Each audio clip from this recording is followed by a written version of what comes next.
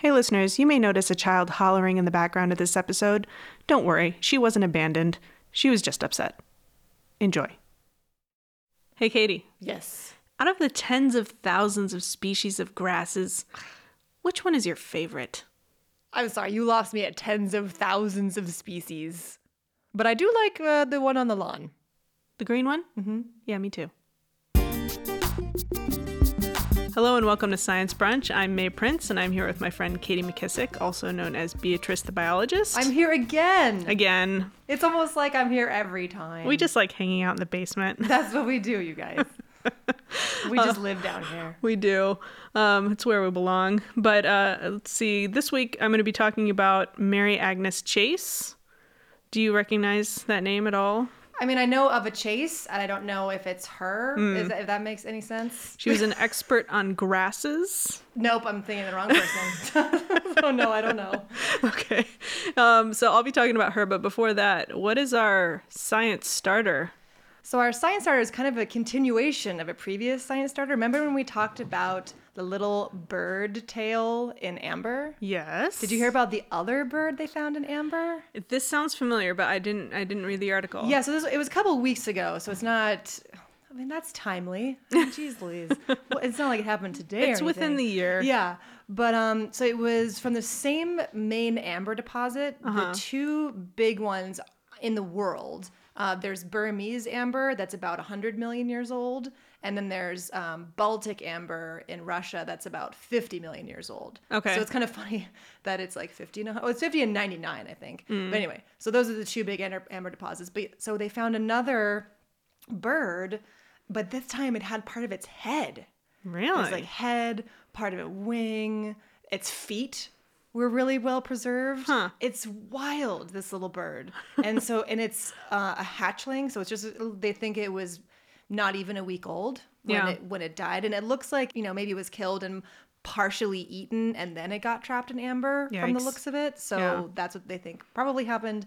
But what's interesting about it is that even though it was so young, and they could tell because it was having its first feather molt, they could tell that too. But even though it was, just a couple days old, it had a full set of flight feathers, which means that it probably could already fly, which means that it probably wasn't, like a lot of birds are today, a really helpless little baby that was in the nest for a really long time being taken care of by its parents. So because, it really varies. Like there are some birds that fly seriously the same day that they hatch.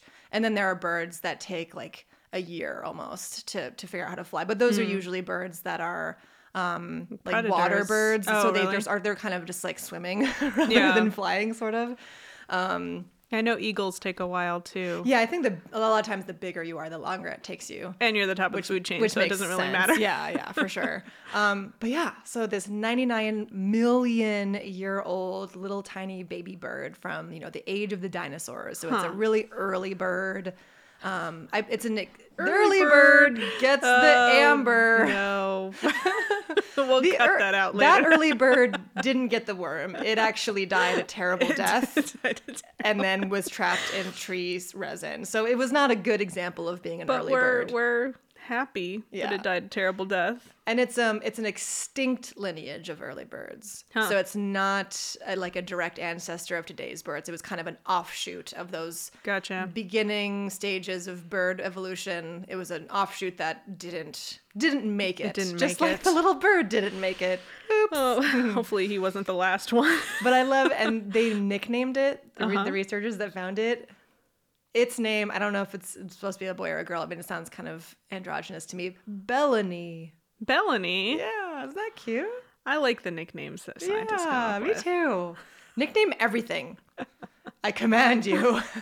I don't want to have to learn all these new names. I want to learn nicknames. Well, it's easier to remember than the actual genus species. Well, it's just like when Jane Goodall named the chimpanzees instead of numbering or, giving them kind of like serial numbers. Like, well, today chimp A37 is acting really weird.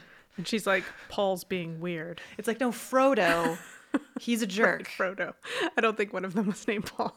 That would have been good, though. Frodo is an actual example, though. I want everybody to know. I'm not making that up. It's true.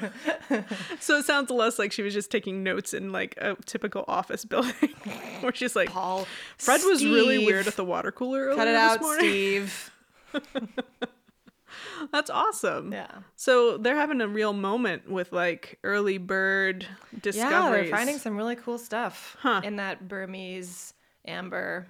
Yeah. 99 million years I old. I mean, know. it's one of those things you hear that number and you're like, yeah, okay, whatever. But oh my God. So those people are rock stars in their field now. Yeah, I mean, it was so long. I mean, dinosaurs went extinct 65 or 66 million years ago. So this is 30 something million years before that happened. Million years. Not 33 years. Not 1,000 years. Millions of years. Yeah, as hard as it is to believe some days, especially reading the news, we've come a long way. Yeah. It took us a really long time What to get to is this going to be point. going on in another 99 million years? I mean, What is going to be happening? we should trap some people in resin right now. Yeah. Just to make sure that there's like a historical record.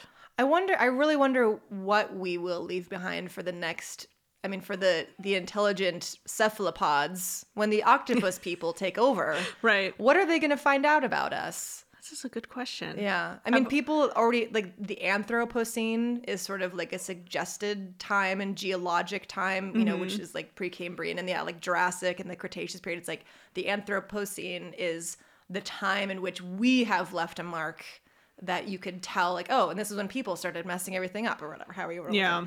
So yeah, I wonder what we will really leave. It's like that. Have you read that book, The World Without Us? No. Oh man, I've heard it's of so it. cool because it's kind of what it is. It's the hypothetical is, okay, all people just evaporate tomorrow. Like not like there's a nuclear holocaust, like not like there's a cause of our demise, but just we just all disappear. What happens to all of the infrastructure we have built and everything that we've done? Like how long would it last? It goes to pot really quick, right? It was crazy. Yeah, I mean, he really goes into how long it would take all of our roads to just disappear and for that to just turn back to dirt, and like for cities to be just fall. Like New York City wouldn't last long at all. I remember hearing about that, how it Yeah. was like so very quick that Manhattan would just be overcome and become forest again. And part of the reason is that they're just constantly pumping water out of the subway system. Exactly. Like It would people don't flood. realize that it would flood within like a week. Not even. Yeah, Like and then seriously, that would be within it. 36 hours, Yeah. like Manhattan would be pretty much a bog. Yeah. Like just, oh my God, what? I mean, they're kind of on their way to that now with all their subway problems. But that's why it's such a big deal, is because, yeah, it takes so much work to survive. Like, why did we ever start living there? That was a terrible, that's a terrible idea. Don't say that to any New Yorkers. They'll be very upset with you. Well, New Yorkers thrive on adversity. It's fine. I understand. But yeah, just practically speaking, it wasn't the best number one choice. Yeah. But I mean, that's a whole complicated and terrible history. Well, it also reminded me, there was a book, it was out, I remember it was around when we were kids, but it was like an illustrated like satire of like, thousands of years from now, people have discovered like our modern society, like buried, and so it's just like these anthropologists, and they've found like toilet seats and like toilet brushes. Trying to like, figure it out. What are these things? And then like there's this illustration of one of the scientists like wearing it like a headdress, and he's like, this was used in special ceremonies. Oh my God. That's And amazing. I remember like as a kid reading it and being like, what is happening? Like I didn't get it, and then as an adult I'm like, this is kind of funny. That's awesome. It's like the 3 seashells in Demolition Man. Like, what are they for? How do you use them? But yeah. But knows? so Chase. Yeah. Margaret? Mary. Oh man. Yeah. I'm failing already. You're F-. on the right track. I'd say C-. You're fine. Mary. Yeah. Grass. I didn't know anything about her, and like she was born a while ago, and it was before we really started tracking women's accomplishments in science for various reasons. Wait, we do that now? We do slightly better. But yes. So how long ago are we touche. talking? Well, she was born in 1869. That's not a real year. That never happened. It did happen. Oh. I swear. But it was like right after the Civil War. I was going to say, so Civil War times. Fun. Yeah, exactly. So she was born in Illinois in Iroquois County, which sounds like it was super rural at that point. I mean, it's probably still, I don't know. I haven't looked it up on a map, but Rural lots of 1860s. parts of the It country. sounds like a blast. Yeah. And her name was Mary Agnes Mira, and her father was Irish, and he worked in the railroad, and he actually died pretty early. She was only a couple years old when he died. On the railroad? I don't know. I think it was, I don't know what he died of. The details on her earlier life are very sparse. Right. Like, I'll get into that a little bit later as well, like how much we don't know, and then we found out, oh, there was a ton more, and it just is not recorded anywhere. Right. And this gets, she was, into her mid-90s. And so that puts us well into the 20th century. Right. And we still don't have good records about her as a person and, beyond her scientific accomplishments. So again, this is why it's important to interview scientists and document, who they are and not just... Yeah, so in a couple hundred years, when someone is making a show like this and they're talking about scientists that are alive today, yeah. I think we're talking about their Twitter updates. Like, what are they? So it's like the complete opposite. We have no information about her early life, but then people know what I ate 2 days ago. Right. And actually, the details that they learned later about her came from personal letters. Right. Like, it didn't come from any quote-unquote official record. It came from, this is stuff why she wrote to her should write a family and memoir, friends. just in case. Just in case, you guys. Leave it with your will. Just in case you actually end up being really cool. You should write about how cool you are. Control the narrative. Yeah. If we've learned Get anything. ahead of the story. And you could just get on Twitter and make stuff up. Mm-hmm. But it'll be there, and people will use it as a record. Yeah, unless you want your Twitter to be your memoir, just start writing it now. This is true. Yeah. This is true. Just advice from Katie So, and May. So yeah, she was born in Illinois. She was raised in Chicago. She only ever finished grammar school because I think her family was not that well off, and that was really all they could afford. Because I know there wasn't public education yet. I mean, I assume that there may have been, or maybe it was schools in the around, sense that but they like, needed her to work. Exactly. So yeah, she this also is before child labor laws. She also started supporting the family at that point. So grammar school, like that's pretty early. And what she did to support herself and her family was to proofread and typeset for newspapers. So, I guess. So like a 10-year-old started as a copy editor? Listen, they were running mills. Oh my God. It was fine. That was like a safe hey, I know you're still profession. Reading Dr. Seuss, who's not born yet, but I know you're still reading that stuff. But hey, can you look at this article? So I think she was doing that for a while and like into her teenage years because one of the newspapers that she worked with was called the School Herald, and the editor for that was William Ingram Chase. He was 34 years old. I don't like where this is going. I don't like it at all. 19, and they got married. Okay. But fine. I don't know if you'll be happy or sad about this. He died within the first year of their marriage from tuberculosis. Okay, let me work through these feelings right now. Okay, let me. All right, so 34-year-old marrying a 19-year-old, and this is around the turn. Wait, this is 1888. I was gonna say, I was like, okay. Oh, okay. And then he dies of tuberculosis. Is not a fun way to die. Nope. I mean, there are more fun ways. This is true. It's not. I mean, I'm sure that there are less fun ways as well. I'm gonna say that this is a wash. Yeah. Okay. Well, then let me add one more fact neutral. on top of this. Okay. He left her in debt. All of his debt that he built up, he left to her because, when you get married, right? You leave each other all sorts of stuff, including debt. Okay, so now I don't like it. Yep. As you could imagine. Yeah. Yeah. So she had to keep working to pay off the creditors. Okay. And she never remarried. And we don't know if that's because so dude didn't have like a life insurance policy. Was that not a thing yet? When you're 34, do you have a life insurance policy? Yeah. Well, some of us are more organized than others. So she never remarried, and she kept working. And it turns out that her nephew, who was, I think, around, like, he was a teenager, like 13 years old or something, he was into botany and, like, studying plants and stuff. And they kind of struck up a relationship centered around that. So she discovered, oh, I like plants too. And so then they would like hang out together and like go out and, into these more rural areas and sketch plants and stuff. And she kept notebooks of all these sketches that, she was accumulating. And she just became more and more interested in it, was like trying to read up more and more about just botany in general. And of course, this is all done on her own with whatever she can access, because she never went to college. At that time, women just didn't go to college. And At a that lot time, of them, very few people went to college at all, right? That's true. That's true. Especially if you didn't have the means to do it. Yeah. And also, if you were a woman and you wanted to go to college, you were not going to specialize in the sciences, because they were not going to let you do that. So she just got into it all up by her own. And she actually took extension courses, like at the University of Chicago, which was nearby. Just anything she could get her hands on, basically, to kind of expand her field of knowledge. That's awesome. And so she actually became acquainted with a bryologist. And I had to look up what that was. Oh, I thought you just said it wrong. I may have.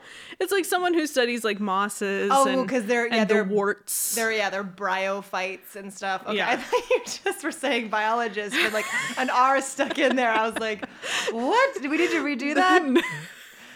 I'm a bryologist. This is one of those times where we don't have to redo it. But yes, I understand why your first instinct is you mispronounced something. But yeah, so he actually hired her to illustrate some of the species that he was describing.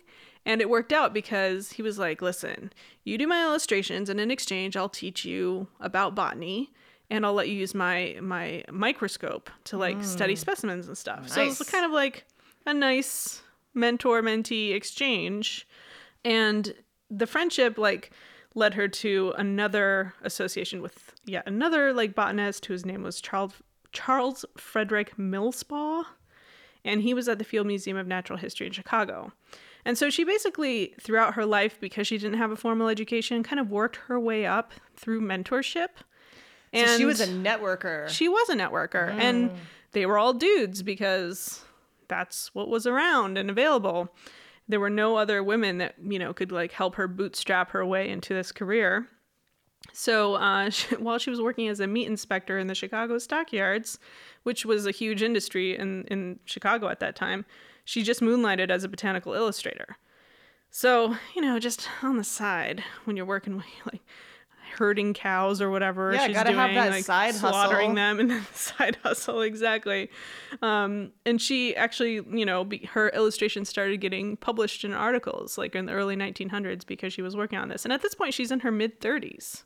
So it takes a while for her to get going, It's not like we read about some of these scientists and they're like at age 19, they published their first scientific paper and we all feel bad about ourselves. Yeah. Well, it took her a little while, so I don't feel as bad. And then she applied at one of her mentors' suggestions. She applied for a position for a botanical artist at the USDA, Department of Agriculture. Oh. And she got it. So she took the civil service exam. Nice. I guess she had taught herself enough, like how to do all this stuff, that she actually passed. So yeah, in 1903, at age 34, she started working for USDA. She worked for the Division of Grain and Forage Plant Investigations. And she kind of like worked her way up through the ranks there until she got to senior botanist. So all of this finally paid off in a career. Granted, it's not an academic career, but she got into studying with other academics and like she published papers and stuff. So the big name that she got associated with at the USDA was Albert Spear Hitchcock, and he worked in the herbarium. And this kind of got her into the realm of grasses. So, at the beginning I said she was like the expert on grasses. So she just went down that rabbit hole like nobody's business. Like an actual rabbit hole. Like surrounded by grasses. It was so cute, you guys. She's just like hopped up. But yeah, so they formed a working relationship.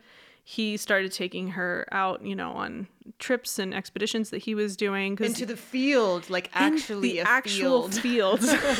Into a meadow. Exactly. And so she started working as his scientific assistant, which is really cool. Illustrator? Basically his illustrator. And like also they were just collecting a bunch of stuff. Because at this point, grasses had not really been documented at all.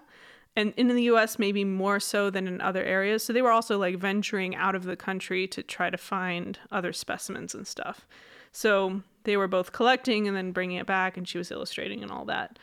Right, because that's the prairie out there, right? Where there's lots of different species. Yeah, that maybe aren't anywhere else. So I never would have thought about that. But of course someone had to actually go out and do that stuff. And it makes sense everything. that someone from Illinois would end up studying grasses. But so she, in 1906, she started publishing articles, her first papers on like certain types of grasses, and just kind of went from there. So it's nice. It's nice to see, the career taking off. And she worked as an illustrator just forever, for like her entire career, basically. And the USDA, that grass herbarium under the USDA was actually transferred to the Smithsonian Institution in 1912. Oh. So it became part of the Smithsonian. So that's very prestigious. And Hitchcock was there for many, many years until he died, basically. So just a tangent here. So as a woman, she encountered barriers in her career, clearly. What? That's I know. Crazy. She ran into things like, oh, you can't come on this trip because we're not paying your way. So if you want to come, you just have to pay for yourself. Dude. I know, right? So it's like, you're on your own. Go find some scholarship money that doesn't actually exist or whatever. But as hard as things were, she actually was lucky. I use that term very loosely. In quotes. Very lucky. Because she was allowed to work in botany. It was one of those scientific fields where people were like, botany, that's weak sauce. It's not serious, yeah. Yeah. That's like flowers and stuff. Flowers. It's like flowers and grasses. So it actually wasn't considered a quote-unquote manly science. And there was actually a science article in 1887 that said, botany merely is one of those ornamental branches of science suitable enough for young ladies and effeminate youths, but not adapted for able-bodied and vigorous-brained young men who wish to make the best use of their powers. Oh my God. So it was totally okay for chicks to do it. Because it's pretty. It's pretty. And like they're just out there like frolicking in the field and like picking wildflowers. That was their perception of the field at that time. It later changed. Like I think within her lifetime, the same journal, Science Journal, was like, oh no, this is very manly and vigorous. Because we eat some of this stuff. Well, because they had to like hike up, mountains and collect, they'd go on these expeditions like far out in the field. Oh, and it's camping? Exactly. Once it became camping, then they were like, oh no, this is manly. We need to keep the chicks out. Oh my God. Yeah. So she couldn't win. She couldn't win at this game. And like, for example, in 1911, they decided to do a huge survey of the Panama Canal region. And she wanted to go along. And they set up the research facility on this island. And, it was like accessible by boat within a day from the mainland. But the way that they kept women out was to say, well, the dormitory on the island is just for men. Like, women cannot stay there because they're a distraction. Oh, well, obviously. Yeah, because, I don't know, their boobs flap around or whatever in the wind. But, like, so the only option was that you would pay your own way, first of all, get to the mainland, and then have to travel back and forth by boat every single day in order to participate. And then once you get there, they're like, yeah, we don't really want you around. So she wasn't able to do that. And not only did they exclude women on that trip to the Panama Canal area, let me remind everyone, they excluded Latin American scientists, both men and women. Because why would we want them? Why would we want you? You only live here. You only and live here. Know things that we don't know. We don't like other people knowing things. Basically, these botany dudes were the blurst. Great decisions, everybody. Yeah. Good job. Yeah. So all of this, like, kind of galvanized her into the women's rights movement. She was a suffragette. So she was like, screw this. Like, she wasn't really interested. Well, she may have been interested in all the other, like, civil rights and that kind of thing. But really, she was like, I want to advance my career. I am unable to do so. Well, then I'm joining this movement because they have kind of the same general goal that I do. Mm-hmm. And she attended a rally. I mean, she was in her late 40s at this point. And if you attended a suffragette rally, you could be arrested. She was arrested. She was held in jail for 10 days. And she like put on a hunger strike and they force fed her. Like, Dude, it was a mess. Hardcore. And meanwhile, her place of employment was like this is conduct unbecoming a government employee. We want to fire you. And it was her male mentor who stepped in and kind of helped save her job. Oh. Yeah. So at least she had someone looking out for her. Yeah, because that's otherwise awesome. that may have been the end of everything she was trying to accomplish. And this was in 1918. So this was right before, the amendment was passed that gave women the right to vote. At least white women. We had a ways to go on that one. Oh, God. But yeah, so that kind of changed her whole orientation. And so at that point, she was like, I'm going to concentrate on mentoring women and minority botanists. And minorities? Yes. Yeah. Nice. So I'm always happy when someone sees past their own stuff. I know. So I'm going to mentor lots of white women. She was traveling a lot to Latin America. And so she was like, when I traveled to Latin America, gosh darn it, we're going to involve Latin American scientists. Yay! Yeah, and she would bring American women scientists with her and, help them along in their career as well. So that was pretty awesome. Yay. She was good. She was a good ally. So her mentor, Hitchcock, this guy, sounds pretty awesome. I really like his films. He made good films later. That's it's such a great name. It's and I'm sure anyone who has that last name is like, why did Alfred have to do this to us? Yeah. So sorry. But he had 45 field notebooks full of observations. He visited every state in the Union. He went to Asia, Africa, Central America, South America, Canada, everywhere. This guy was Where all did over the he place. not go? I don't know. Okay. The moon. The research did not indicate. Yeah, he probably didn't go to the moon. There's no Antarctica grass there. is not listed. Oh, okay. So he didn't go there. Quitter. I know. But, he worked on building this huge collection of grasses for what later, became the Smithsonian. And she was just right along there with him, collecting stuff. And she actually spent a lot of time in Europe and Brazil collecting grasses with him and without him, just on her own. She spent 7 months in Brazil and added 500 species. Sheesh. To their little Take that, collection Carl. there. Whatever. And then she's like, Carl. please, someone else name them. I do not have the time or the patience. But her specialty was American grasses. And this turned out, she was collecting American grasses, but she ended up collecting the largest collection of Brazilian grasses ever assembled. Oh, wow. Just, I think, on this one trip. Well, then let me just say, and just in case you haven't heard the Carl Linnaeus episode, Carl was a dude that just went on a lot of expeditions and named plants. And yes. I don't like him very much, so I was just trying to give him a hard time. But he's the binomial nomenclature guy. Yeah. He's the reason why we have the whole genus species set up. Yeah. It's the previous, or two episodes, whatever. Yeah. But at this point, that was the system. So they're totally using Carl's system at this point. Okay, fine, Carl, God, whatever. Yeah. But there were a couple personal details where she didn't really like Europe. She preferred Brazil, I think, because she connected with the people a little bit more. But apparently she was upset that Easter was a week-long holiday in Europe. So it sounds like she maybe either wasn't religious or wasn't into vacations. Oh my God, that's funny. It's like, why is everything still closed? Yeah. And she also was not allowed to have a personal key to the museum, probably during Easter break. So she was not thrilled with that. But yeah, so all this information that she brought back, she and Hitchcock incorporated into scientific articles and his books and everything. And then he died in 1935, and she took over for him as senior botanist. Nice. Yeah. So all those years of kind of, grooming her and taking her along on all these expeditions, I guess they were like, someone got a promotion who actually deserves it. Right? I mean, listeners, really, how rare does that happen? How rarely? I know. And at this point, she was in her mid-60s. So, sweet. Yeah, I guess they figured maybe she wasn't going to be around much longer. But she was awesome, and she retired from the USDA just several years later, in 1939.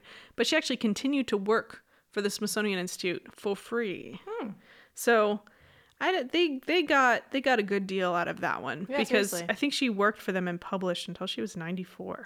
which was when she died. My face just contorted. That is, wow, that's really impressive. I know. I think as long as she kept working, she kept living. And then, yeah, probably as soon as she published that last book. I really admire people that are like that. They're just, they're like sharks. They just gotta keep on moving. Yeah. You know, just like, that's how I stay alive. That's also kind of exhausting. Yeah. But anyway, yeah, so she was an expert in her field, and in her early 70s, like after she retired from the Smithsonian technically, Latin American countries started hitting her up to like help them found like research institutes and establish botany programs. And she totally did it. Like she would go and help them do this stuff. But it was kind of controversial because it was like seen as competition for the Smithsonian, because clearly they were all over the world and like doing other studies. But she didn't care. She was like, whatever. It's all for the best. It's their country. They want to have a program about their own grasses. So I'm going to help them do that. For sure. So that was pretty cool. So she discovered in her lifetime over 500 species of plants just by her lonesome. Wow. I know. You know what? I haven't discovered even one of them. I know. So that's really not. I haven't discovered anything. I found a snail earlier. Does that count as anything? No, it doesn't. No. It doesn't count at all. Why would you even ask that? But no, that's really cool. And she did finally receive a degree, an honorary doctorate from the University of Illinois. Oh, good job. I feel like the state of Illinois probably owed her. Yeah, seriously. So she got that. She received at age 89. Oh, wow. So I'm not sure they can be credited with. Took them a while. All right. But she got there, and she authored just like tons of publications, like the first book of grasses. She helped Hitchcock revise his manual of grasses of the United States. And then at age, it was the year before her death, she and another botanist published a 3-volume index of U.S. grasses with over 80,000 species. Did you know there were 80,000 species of American grasses? Are you sure that's not a typo? That's crazy. I don't think it is. I mean, it's just bananas. Yikes. Yeah. This is why. I'm sorry. This is why she had a career. I'm sorry. What? I'm just. Yeah. So she died in 1963, age of 94. So 1963, like, that's well into the realm of recorded history, right? Of newspapers, of everything. But we still don't know, like, all we have really is like stuff about her later life. And, clearly she didn't start her career until her mid-30s. So all this stuff happened that we don't know about. And I was reading up on her a little bit, and they were saying, at some point in her letters, there's mention of grandchildren, but never any mention that she had a kid. And it must have been, during her... So technically, everyone, just so you know, you get grandchildren by having your children. I'm sorry. We need to backtrack and explain. That's really weird. I wonder if it's like how people call themselves like someone's aunt, even if they're not. Like maybe it's like, I'm your grandma. But again, like even if that's the case, we don't know, if she had people in her life who were that close to her. We don't know anything about them. Huh. So that was interesting. And like her biographies that mention her marriage never mention that she had children, and she was only married for like less than a year to this guy. Maybe that's why she married him. Who knows? Because he died within a year. Did he have children from a previous marriage? We don't know. Weird. Wait, she died in 1963? Yeah. So 1963. I know that I made the Alfred Hitchcock joke earlier. That's actually the year The Birds came out, so that's kind of interesting. Really? Yeah. That's much scarier than his original idea, The Grasses. That's an M. Night Shyamalan movie. At the end, there's a twist, but it's really boring. But yeah, so apparently she has a couple of grandchildren, there's like some photos of her holding a small child, which is possibly her child, but just don't know because no one ever bothered to interview her and write it down and write a newspaper article or anything about her. Huh. So yeah, it would have been nice to have a little more information, but she sounds like she was pretty awesome regardless. And she truly bootstrapped her way into a career in botany when there was no other way to do it. Yeah. And then helped others, Yeah, she is seriously a testament to the power of networking and a positive attitude. Yeah. Yeah.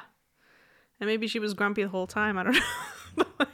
But she was like resolute, So Get it done. I enjoyed learning about her. Yeah, it's really cool. I especially enjoyed learning about how, she, after getting involved in the women's movement, she was like, I don't want to have to depend on male mentors for this. Because I think she probably realized how, even though she had a great mentor, how tenuous, her whole position was. Yeah. And without him, she would have lost her job in 1918.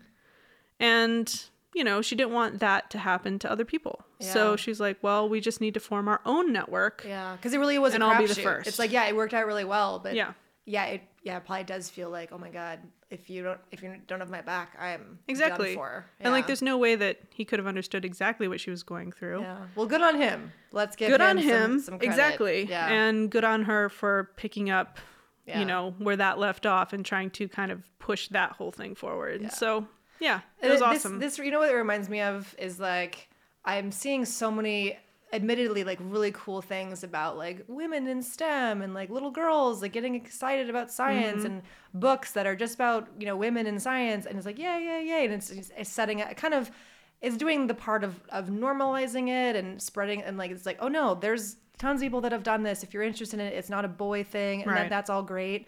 And so it's like, so people are putting all the emphasis on encouraging girls to go into science, but no one's putting any emphasis on teaching boys and men to actually treat them well when they get there. Right. So it's a difference between getting them to enter STEM and keeping them in STEM. Yeah. So no one's addressing the issues. Like we're just kind of it's like we're in a war and we're just throwing more soldiers right. into the mix. Just like, I mean, we're hoping it's a numbers you know what it game. is? Yeah. It's like we're sea turtles. And we're like, okay, I'm going to lay a couple dozen eggs so that one of them will get through. Yeah. The rest of it will be eaten by seagulls. Yeah, so we're not doing anything with seagulls. Documentary. We're just trying to lay more eggs so that maybe two of them get through rather than, whatever. So, yeah, we're not addressing the actual issues at hand. And it's kind of I was always like, why don't you just help the sea turtles why don't you just into the stick sea? around and do something for them? God. Yeah. But no, I mean, it's, that's one strategy. But yeah, it would be really great to do something about the seagulls. And we're not, and nobody is. I mean, like all these, we're really over-promising a lot, and a lot of people are bringing that up now, especially girls that, if you think about it, who are maybe in high school right now, who have maybe for the last couple of years are in really formative time, like middle school on, or like science is the best thing, and we need more scientists, and go into it, and then they're going to get there and still have these really old school, horribly sexist people in all the positions of power and are going to run into all these ridiculous They're roadblocks. looking at the numbers now and realizing that tons more women, I mean, still not as many women as men, but tons more women are entering STEM, and yet the retaining numbers are not there. So we're not getting that many more, women professors, for example, out of the pipeline. And people are like, why is that happening? Well, let's just throw more women into the front end. And it's like, no, you have to make sure that they stay, and you have to figure out why they don't leave. think it's them. I mean, I knew a very, very senior professor. He was really, I'm sorry, he was old. He was so old. And he, in, some documentation, was writing about why there was just such a terrible gender ratio in the department, the chemistry department. And he, had this language that was just basically said, it just, women choose to leave. It has nothing to do with the department. It has nothing to do with any kind of institutionalized barriers or anything. It's like, no, they just choose to leave. That's just, women just choose that more often, just naturally. And mystery. To him, it was just like, oh, well, they have kids and they leave. And it's like, well, if that's... That kind of attitude would never actually hold up in the sciences. That's the irony of this whole situation. Like, if you noticed that, there were 10,000 women going into STEM and 5 staying, and you just said, well, it's just the way it is. That would not hold up. You would be like, no, you need to investigate this question and figure out why. So think about that, everybody. Let's think about ways that we can actually encourage little boys to, unless how to be a Hitchcock. Unless they are reading those books the books that are just about women in science and saying, hey, look at all these amazing women. Unless you're giving those books to boys, we have an issue. If you're only giving them to little girls, this is a problemo. Last Christmas, I got my nephew, who is 9 years old, I got him that book. Oh, I can't remember Women the in name. Science. Women in Science, and it's illustrated. It's amazing. It looks Rachel great. Ignatowski. Yeah, it's She's just the like a one-page write-up on each scientist and her major accomplishments and all that. And I gave it to him for Christmas. And of course, like, he's just tearing through his presents like crazy. And he looks at it, and he has a younger sister. And so he like looks at the thing and he goes, "Is this for me?" And I was like, "Yeah, it's for you."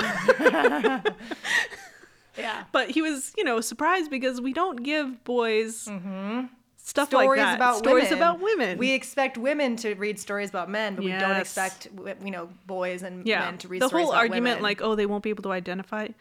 Cry me a river. Do you know how many books I had to, like, every single book growing up, I had to identify with a male character. So, yeah, there's no excuse. You should definitely even that out and teach everyone. Absolutely. Teach everyone. So, yeah, that's the takeaway from Mary Agnes. So when we invite her to brunch, she's going to have probably a vegetarian meal. See, grasses. Isn't corn technically a grass? I don't know. Maybe she'll have like breakfast enchilada things. Oh, chilaquiles. That's what Ooh. it is. It's like the That's corn good. chip situation. Yeah.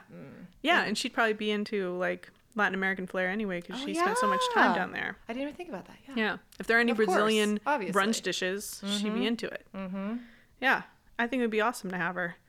And Without a doubt. we won't tell her how depressing the academic landscape for women No, we'll tell her everything's but, fine. yeah, we'll tell her everything's Just- fine. yeah. We'll play along. Just give her a good meal. I mean, I'm sure it is. I mean, it is better, but Right. it could be even better. True.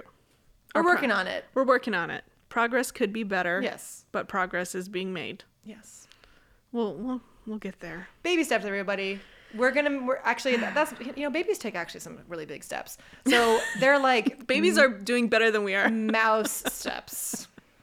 Yeah. Yeah. We need to start running. Yes. Thank you so much for listening to this episode of Science Brunch about our friend Mary and all of her grass. We'll see you next time. And in the meantime, check us out on Twitter and Facebook, and follow and subscribe and review and other stuff. And we'll see you next time.